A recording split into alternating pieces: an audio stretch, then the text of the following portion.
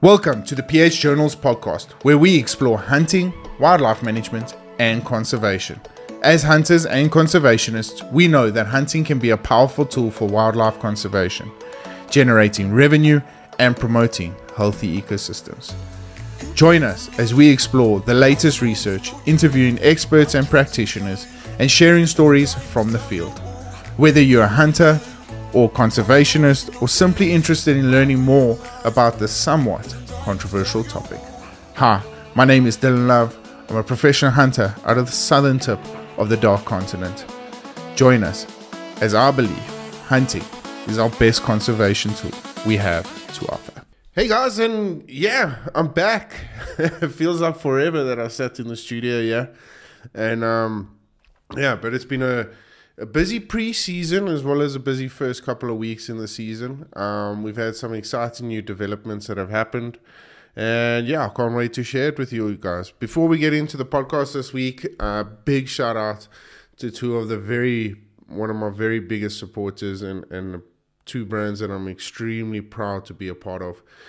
Firstly, Scully's. Guys, these guys are changing the game for sure. And although they don't base themselves directly on taxidermy, it is a unique and wonderful way that you guys can get your skulls back beforehand. And if your wife or partner doesn't enjoy the big mounts hanging off the wall, you can have yourself a 3D printed miniature scale skull and still get to talk about the wonderful memories and fantastic hunt you had back down in South Africa or wherever it may be. Their skull range is expanding at a rapid rate, and some really interesting and unique skulls are coming out. So yeah, hit them up. I'll put the link in my bio. If you guys don't know where to find them, head along to any one of my social media platforms and you guys will find them out there. And then last, of course, but not least, Splitting Image Taxidermy. Guys, these guys have done some wonderful artistry down there in South Africa. Probably the best taxidermy organization in South Africa. I love working with them. Doug, Warwick, Morgan, everyone. The whole team is it's such a breeze to work with. Their trophy collection is on point. The tagging system is out of this world. And really it's all about perfection with them. And, as a professional hunter, I have the peace of mind that once my client stuff gets there, and I've always said this before, that our job as a professional hunter is not done until that trophy is hanging up on your wall. Whatever it may be, skull mount, shoulder mount, pedestal, flat rag. We need to make sure that it's done efficiently and done correctly with the correct amount of communication. And me being a PH, Splitting Image is by far the best company I've ever had to deal with in my 13 years in this industry. So yeah, big shout out to Splitting Image Taxidermy. So guys, like mentioned before, it's been a rather interesting couple of weeks. I do apologize that I haven't been on here as much as what I would have liked to, but things kind of caught me off guard in a good way. I've still got a bit of a sinus issue at the moment, so if I'm sounding a little bit blocked on the mic, I do apologize. Firstly, once again, I would just like to highlight that we will not be posting podcasts anymore on YouTube. We will be posting shorter versions of the podcast to hopefully entice a lot of people to come over to the main platforms like Spotify, Google Play, podcasting, iTunes, all that sort of stuff. Because that, ultimately that's where we're gaining a lot of traffic through the social media side of things. And for me personally, it's we want to try and maximize our reach. Again, guys, I don't get paid for any of this. I just do it out of passion and conservation, and I really just want to share my knowledge with you guys that I get to, that I have experienced over my past couple of years. So the larger amount of reach that I have would be greatly appreciated. So if you guys are regular watchers on the YouTube channel, firstly, I do apologize, but if you feel that it is a need that we can grow, please hit me up.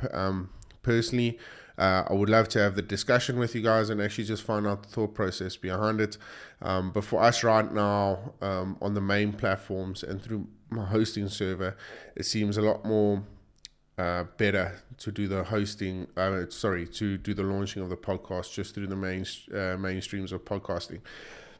Yeah, so like I said, just once again, thank you so much to everyone that's supported me. It's a very, very special time for me. You know, we generated over 1 million downloads, at the start of this year, and it's just been growing at a rapid rate.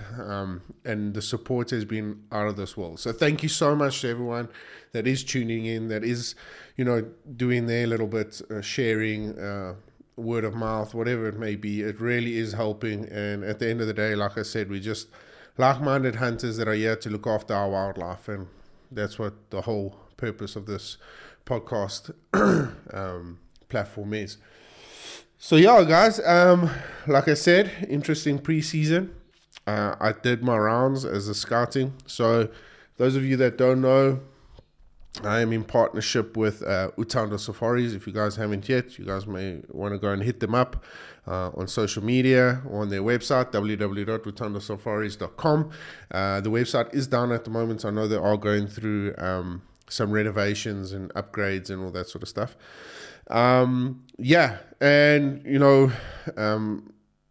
We went into the partnership with this whole thing based on the fact that we're going to base our safari company as an experience-based safari company. We didn't want to just have the killing of animals and all that sort of stuff as our focal point. We decided that we were going to base it on experience because South Africa is just such a wonderful country to have so many wonderful experiences through.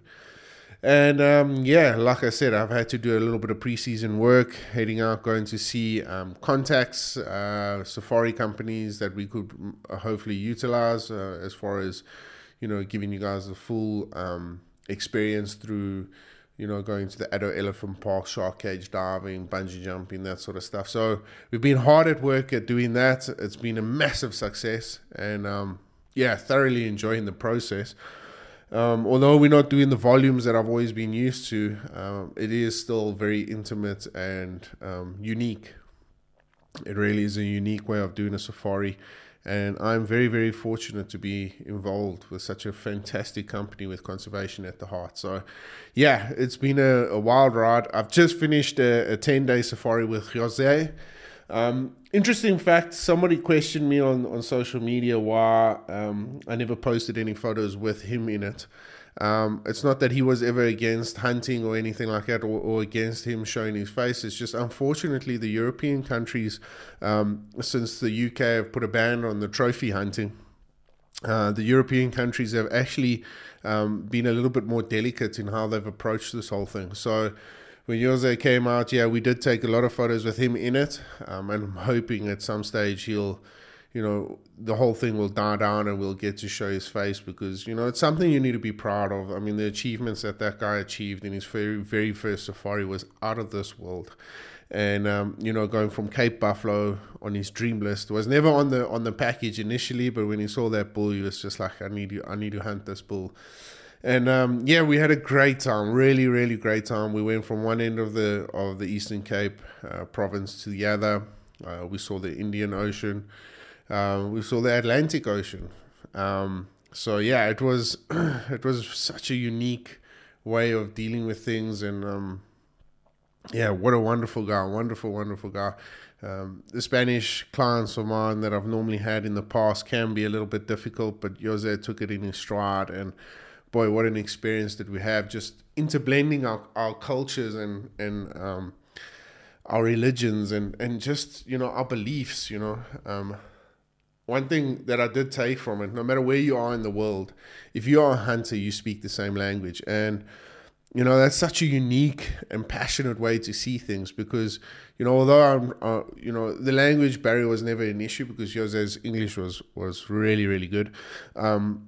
But, just the way he considered things. In the past we had clients come out and want to blow the pants off of everything, facacheros, the warthogs, that was for me a little bit of of a dampener on the Spanish industry because of how many pigs that they want to kill. And actually going over there and hunting, doing the Montreal and stuff like that, I actually realized how important killing pigs really is in the Spanish side of things. So it's easy to see how they translate that over into South Africa.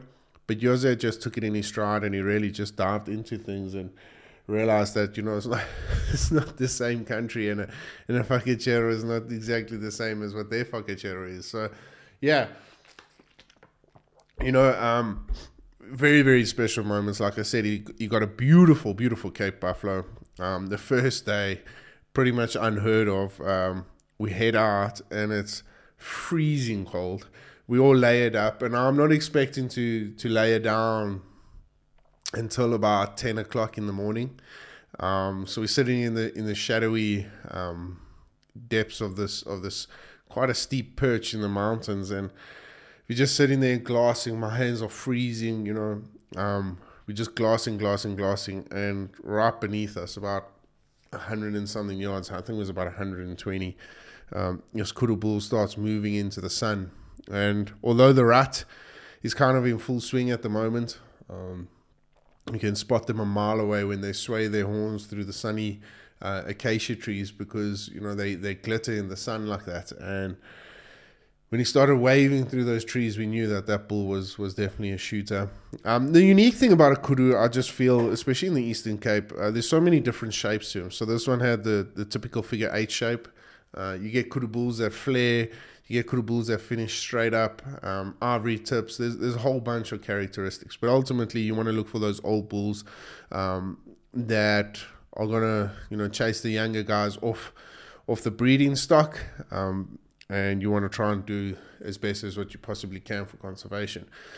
So after sussing out our situation, we realized that bull was definitely past his prime, and he needed to be taken out. And Jose, I was getting buck fever for him. I mean, it was nerve-wracking, because an opportunity like that, especially on your first day of your very first safari in South Africa, doesn't often come around.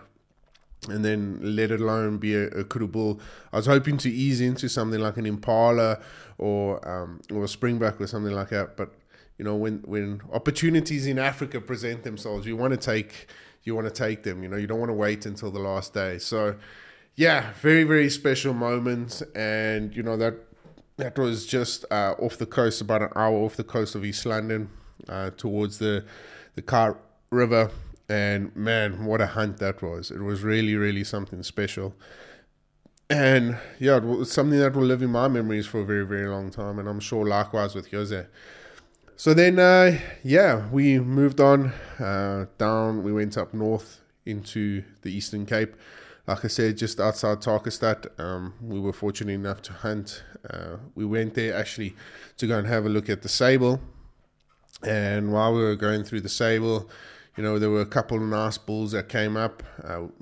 Every time we got onto them, they would just give us the ghost. And we ran into this herd of buffalo, and this one big buffalo bull, the one that we shot, actually stuck out for Jose. And he said to me, he would come back for that, but like I mentioned to him on that very first morning with the kudu bull, he said, when opportunities in Africa present themselves, you take them, So went back to the lodge, had a bit of lunch, obviously calibered up. We definitely got the big sticks out, and we headed out to go and try our luck on this Cape buffalo. And with the conditions the way they were, very cold, windy, we didn't expect them to move much, so we went straight back to where they were straight after lunch. We just barely touched our food, and we were out again. And we saw the buffalo moving down into a dried out riverbed, which was fun. The whole stalk was really, really fun because we stayed above them. And Jose, yet again, I've hunted plenty of buffalo. I think my 2021 season was the most I've ever shot. I think it was over 55 buffalo. So yeah, I've hunted a lot, I've seen a lot, but Jose really, once again, you guys got to remember, this is the first time he's on on South African soil, and he goes down and slams it to the ground after 3 brilliant shots. I mean, I couldn't have even placed them better. And man, with their celebrations on. And once again, Scully's came to the party, delivering a unique 3D printed Scully buffalo. He loved that. It's a great touch that Utano Safaris have incorporated as well. It's just special moments like that he gets to take back to Spain and captivate and really entertain his friends and family with something so long. His photos tell a wonderful story, but actually holding something physical in your hand, it's a whole new experience, which is awesome. It's wonderful. And like I said, Scullies have really hit the nail on the head when it came to that. And then another unique part of the safari was definitely the Aoudad, the barber sheep. I've hunted barber sheep in these mountains for some time now. But yeah, we headed out early morning. I mean, it was 5 o'clock in the morning. It's still dark until about 7 now that winter's crawled in. And, we headed up into the Zimbi mountain range. They call it the Zimbi mountain range, but it's just below the Stormberg. And the reason for that is Tata Zimbi, he was a chief in the area during one of the wars. I think it might have been the Boer War, when they were setting up camps and stuff like that. No, not camps, ambush pods along the railway section in the Stormberg that the Afrikaners were actually going to ambush. No, sorry, other way around. The English were actually going to ambush the Afrikaner railway system. And Tata Zimbi was involved with the whole setup, looking after cattle. The British used to negotiate with him. And yeah, it was such a unique experience to really dive into the history of that. But ultimately he succumbed to a massive flood right at the top of these 2 mountain peaks in the middle of the basin. There's like this dam with a strong overflowing riverbed. And during the one spring season, there was just an abundance of rain, and it actually flooded down. And while they were in that saddle in between the 2 mountains, that looking after his cattle and stuff, he drowned. And thanks to the Xhosa culture and stuff like that, when an individual passes away through water or anything like that, they do tend, in a lot of circumstances, they do tend to bury them there where the incident happened. So that was really, really special, diving into the whole history of how it got its name. It's just wonderful to see, and it really is a special area. So anyway, these barber sheep are all wild there. Story has it, I don't know how true it is, but story has it that they actually, the local game reserve in Sterkstrom, actually, Utsowana, one of the two, had an abundance of these sheep. They even had Himalayan tar at one stage. Apparently, according to reports, I don't have physical evidence of this, but anyway. And when these reserves when the ANC government took over and these reserves kind of lost their maintenance and went derelict, the fences were all cut, and obviously, poaching and all that sort of stuff happened. These animals escaped and obviously found refuge in these high mountain peaks, because that's their conditions, So they've been living up there rent-free for some time now, and really have grown to a massive, massive herd. I must have counted about 80 to 100 barber sheep up there, and really some very, very special trophies. Nice big old rams up there with the manes hanging down to the ground. It was something very unique to see. I've hunted them once or twice up there in that range. But yeah, again, Jose, tough conditions. Wind wasn't pumping, but it was blowing significantly. We weren't going to get any closer. Then I think it was like 300 yards. I can't quite remember. And Jose just sat down, knuckled in. I mean, we were belly crawling along the face, along the plateau. And he just settled in and put the crossways exactly where I said. I just said aim in front of the main. And he did, and he sank it with one shot. Very, very special hunt. And it's something that I'd hold in my memory bank for a very, very long time, and I'm sure Jose will do the same. So, guys, that's enough of me waffling off on on my past hunt. It's just nice to recap on the whole thing because, like I said, it was such a unique way of doing a safari, and such a very, very special safari it was, So, yeah. But getting into the topic that I wanted to discuss today was my daughter. She's 4 years old. I took her out to shoot at a target for the very first time a couple of weeks ago. And it got me asking the question, when is the correct time for a youngster to come out and experience Africa? Never alone, locals, you guys will know exactly, when your child is ready, how many times they shoot. But it's different when you're a foreigner bringing out a kid to South Africa and hoping that they enjoy the experience. And the reason why I brought this topic up is because a couple of podcasts ago I mentioned that I love hunting with family. I've been very, very fortunate enough to see kids from the age of 4 right up to 18 years old take their very first African animal, some of them taking their first animal in life. So the experience for me has been across the board, and I've loved every single minute of it. And it brought out a unique question on when is the right age for kids like this to come out and experience South Africa. Well, firstly, I've always said that traveling, it inherits such a great amount of knowledge into your kids. But being a traveler myself and being fortunate enough to travel from about the age of 4, we went with my grandmother up to the States. We went actually to Disneyland and stuff, and I can remember every single experience that I had up there. And then a few years later, doing it again with my mom and my brother. Being able to travel through motocross up to different parts of Africa, going to Europe. So, traveling in a whole, I think, is always a great way, no matter how old your kid is. Obviously, I would recommend probably about from 4 and upwards. It's just, there is some of the things that get to hang in the balance and hang in their memory bank for a much longer time. One thing we do need to remember when it comes down to hunting is that we need to educate our kids about conservation first. Because there's a lot of things that can happen in the early parts of a safari or in the early parts of a kid's life when it comes to hunting. And that's, I know the Americans do it really, really well where they will actually go out to shoot their deer. Whether they shoot the deer out of a stand, a blind, walking stalk, whatever, the whole process of it is very, very unique because they actually take their kid out and the Americans can't just pull up a pickup and load it on the back. They've actually got to physically go out there. Some of them debone on site, or some of them cut it up into pieces, but it's a whole day's experience.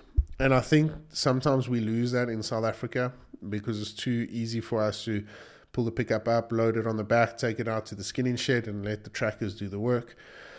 Really embrace that side of things when it comes down to hunting. So to answer the question, I think any time from 4 years onwards is a great way to get your kids introduced into hunting. And if you don't feel confident enough for them to shoot a rifle, take them out with you and go out there and do the whole process. Shoot the animal, whether it be a blessback or a springback, gut it out in the veld, really get involved, skin it, cut its head off, maybe even do a bit of deboning out there, maybe cut off, a single back strap or something like that. And really, I'll never forget my first fish I ever caught with my dad. It was a bream, a bluefish, down in Mazeppa Bay. And my dad made a fire there and then on the rocks. We gutted the fish and we cooked the fish there and then and we ate it. Because at some sort of point, you need to, your obligation as a hunter, you need to educate the future of this industry and educate them in the correct way. And I feel them understanding why we do what we do, not only part of conservation, but also to put healthy, clean, nutritional food on your table for a better life. and a better lifestyle is probably one of the most unique things you can do. So, I'm not saying go and cut the backstrap out and cook it there in the bush. I mean, you can do that. That is a great way of starting things off. But cut the backstrap out, take it home that night and, cook it on the braai. And really get involved in the whole understanding and why your kid needs to understand that sort of thing. Because I just feel that it's an easier transition once they do get to hold their rifle in their hand, or if they did already, that their understanding of the whole thing is a lot better and more clearer. Because, I do see it often that kids, especially in South Africa, get out there and they just get trigger happy and they just want to shoot everything and anything, the biggest of everything, and not really take into account of their responsibilities. And yeah, once again, I could just be waffling off and really just, I might be putting my foot into it. But at the end of the day, I've seen this happen throughout the industry, both through local and international side of things. And I just feel that this is our best opportunity now for youngsters to really get involved and really embrace the whole hunting side of things. But as well, in the same breath, just really understand why we do it. I mean, it was a special time for me at Huntex, where somebody approached me and asked, why don't treason have kids gear? I mean, that's a whole nother discussion on its own. But I asked him, what's the reason behind it? I mean, why not just wear normal khaki pants or something like that? And he said, no, because, they really want to embrace the whole ideology of hunting. And he said, he wants his kids to carry their own knives because they'll gut their own animals. And I mean, these kids are about 4, 5, 6 years old and really enthusiastic boys about the industry, about hunting, asking so many questions about taxidermy and all these sort of things. And, that really made my heart happy that hunting is in such good hands, especially with fathers like that, really wanting to educate their kids from such a young age on why we're doing this sort of thing. And it does mean getting hands dirty and all that sort of stuff. And I think not only from hunting and a conservation point of view, it also, it leans into a bonding practice. There's something very,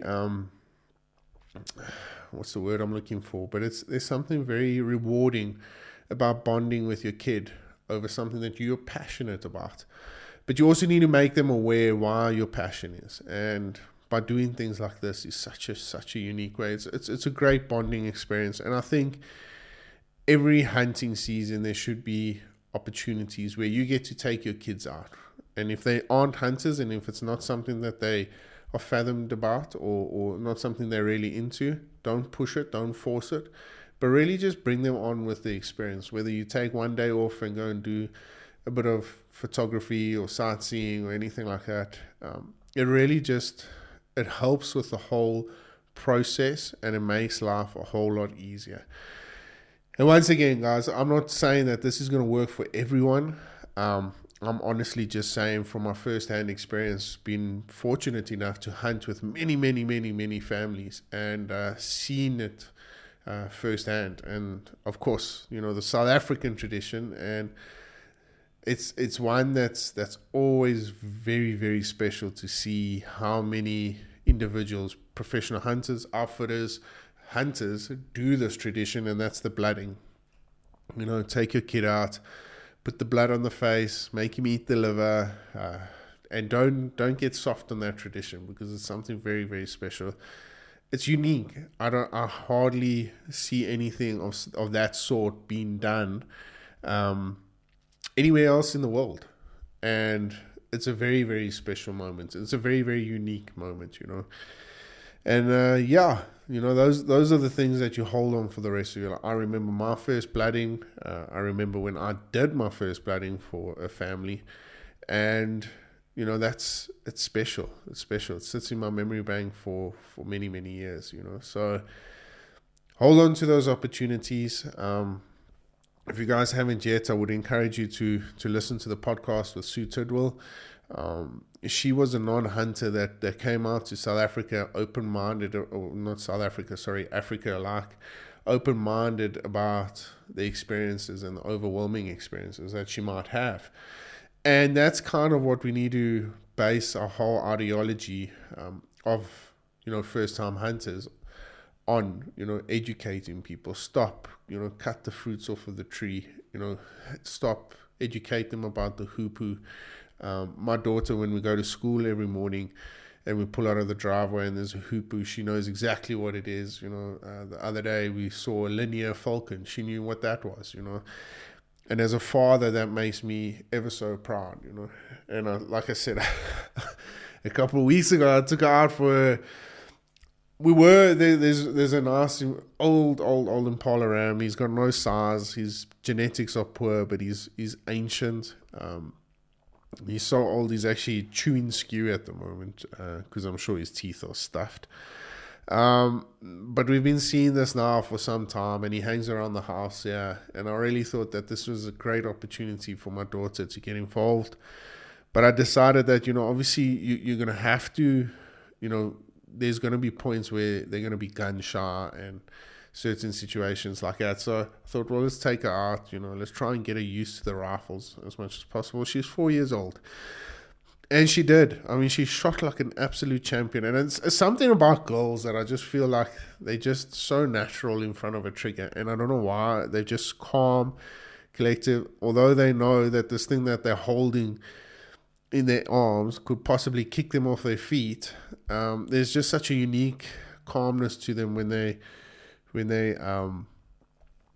got a target or an animal in sight. And I've seen this across the board. And she shot like an absolute champion. She shot one shot, and I think my 243 had a bit too much oomph in it for her. But it's an introduction, and it hasn't shied her away from her being enthusiastic about the whole process. And it's been something very, very special. We hunted in Impala the other day. You'll see it on my next YouTube channel. We hunted in Impala the other day. I bought half of it home. Half of it was going to be processed. I bought half of it home because I decided I was going to do a bit of the processing, and she got involved. She made an absolute hack of the one piece of meat, but it was just so cool to see her enthusiasm in my passion, and hopefully one day trickle down to her passion. And it made my heart at ease, knowing that possibly that this could be something that we could do as a bonding experience in the future. So very, very special moments, and I look forward to seeing what the future holds for this industry. And from what I've seen so far, I think we're in good hands. Really, I do. Guys, so that's basically it. Once again, these are all my personal opinions and personal views and experiences that I've had. So, I'm not saying that's what you need to do. It's just a suggestion, a different way of looking into things. Or maybe if you are planning to take your kid out, hopefully this helped you guys out.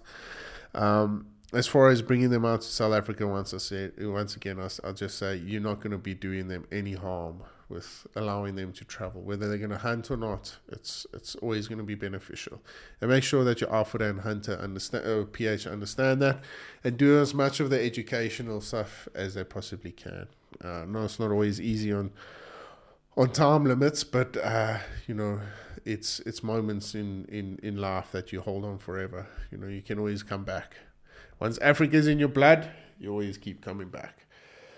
Guys, so that's it for this episode. I'm looking forward. I'm going to sit now the whole week and do a couple more podcasts. I'm really, really excited about it. We've got some fantastic topics coming up. As well, I've been trying to get a couple of guests online, but of course, it's always challenging with the load shedding schedules and stuff like that. So, I do apologize, but we are trying our level best. I would much appreciate it if you guys head along to my YouTube channel, The PH Journals, and go and have a look at a couple of my episodes over there. The channel's growing really, really nicely. Just thanks so much to everyone that has supported me thus far.